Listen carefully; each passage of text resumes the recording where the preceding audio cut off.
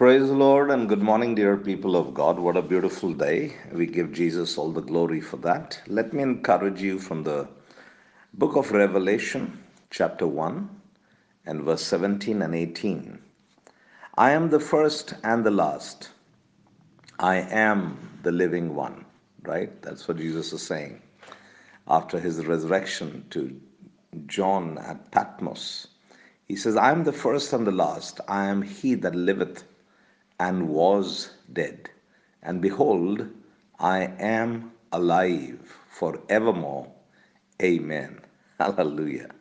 Praise the Lord. My dear brothers and sisters, what a joyful message for John to receive when he was an outcast, left alone in the island of Patmos, and what a revelation for him to have of a risen Savior and to hear from the Lord's voice that he was dead. I like that, right? Right? Great I was, but rather the great I am. That's what he's saying. That's a glorious truth to ponder upon. Jesus is not the great I was, but rather the great I am. He is not only a historical fact, but a present day living reality. And the whole system of Christianity rests upon the truth that Jesus Christ rose from the grave and is now seated at the Father's right hand as our personal advocate, as our personal intercessor. Hallelujah. My dear brothers and sisters, we are well represented in the courts of heaven before the Father, who is a great judge, right? And we have access into his presence through the shed blood of Jesus on the cross of Calvary. The temple curtain was torn from top to bottom.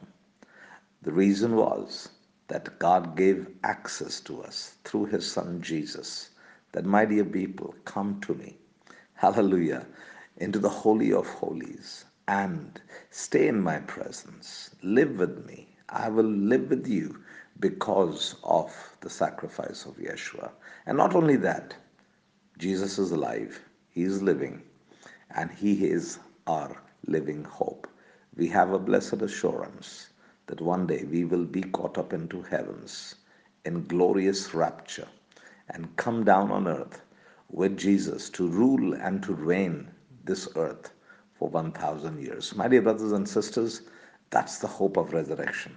Resurrection is all that what we are called to do and experience what Jesus wants us to realize, right? If all of our eternity is to be realized on this side of the grave, we are hopeless and to be pitied, Apostle Paul says in 1 Corinthians 15:19.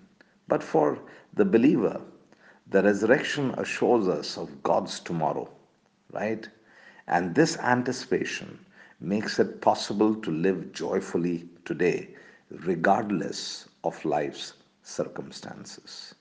My dear brothers and sisters, the message of the resurrection is to come and see, to personally experience the transforming power of the living Christ, right? And then to go and tell to the whole world that Jesus is the Lord. Amen? Let's pray. Father, we want to say thank you that you revealed yourself unto the apostles. You revealed yourself unto the disciples. And before you ascended up into heaven, O Lord, your scripture records that up to 500 people had experienced the resurrected Christ. Father, we are so grateful to you that today the tomb is empty. Today that Jesus is not there, he is risen. And we are so grateful for the resurrection of Christ. And we have hope eternal, O Lord God Almighty, in our hearts that we can live joyfully today, knowing that we are in a win-win situation. Hallelujah. We will, O Lord, be are blessed on this earth and we are blessed eternally. And we are grateful to you for that.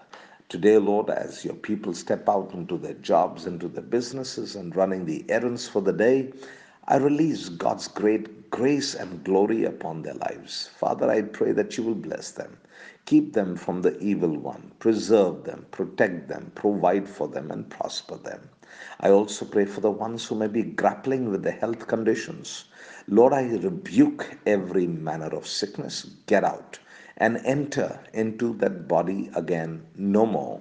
Lord, because your word tells us that our bodies are the temple of the Holy Spirit, and the devil has got no right to afflict our bodies. Therefore, Satan, I eject you, reject you, refuse you, and I cast you out. Get out in Jesus' name. Father, we thank you that by your wounds and by your stripes, we were healed and made whole. And Lord, by the power of your resurrection, every dead cell in our bodies will come back to life in Jesus' name. We give you the praise, glory, honor, dominion, power, and authority because it is all yours. In Jesus' most holy, mighty, and matchless name we pray. Amen and amen. God bless you, dear people of God. Have a great, big, wonderful day ahead of you. And bye for now.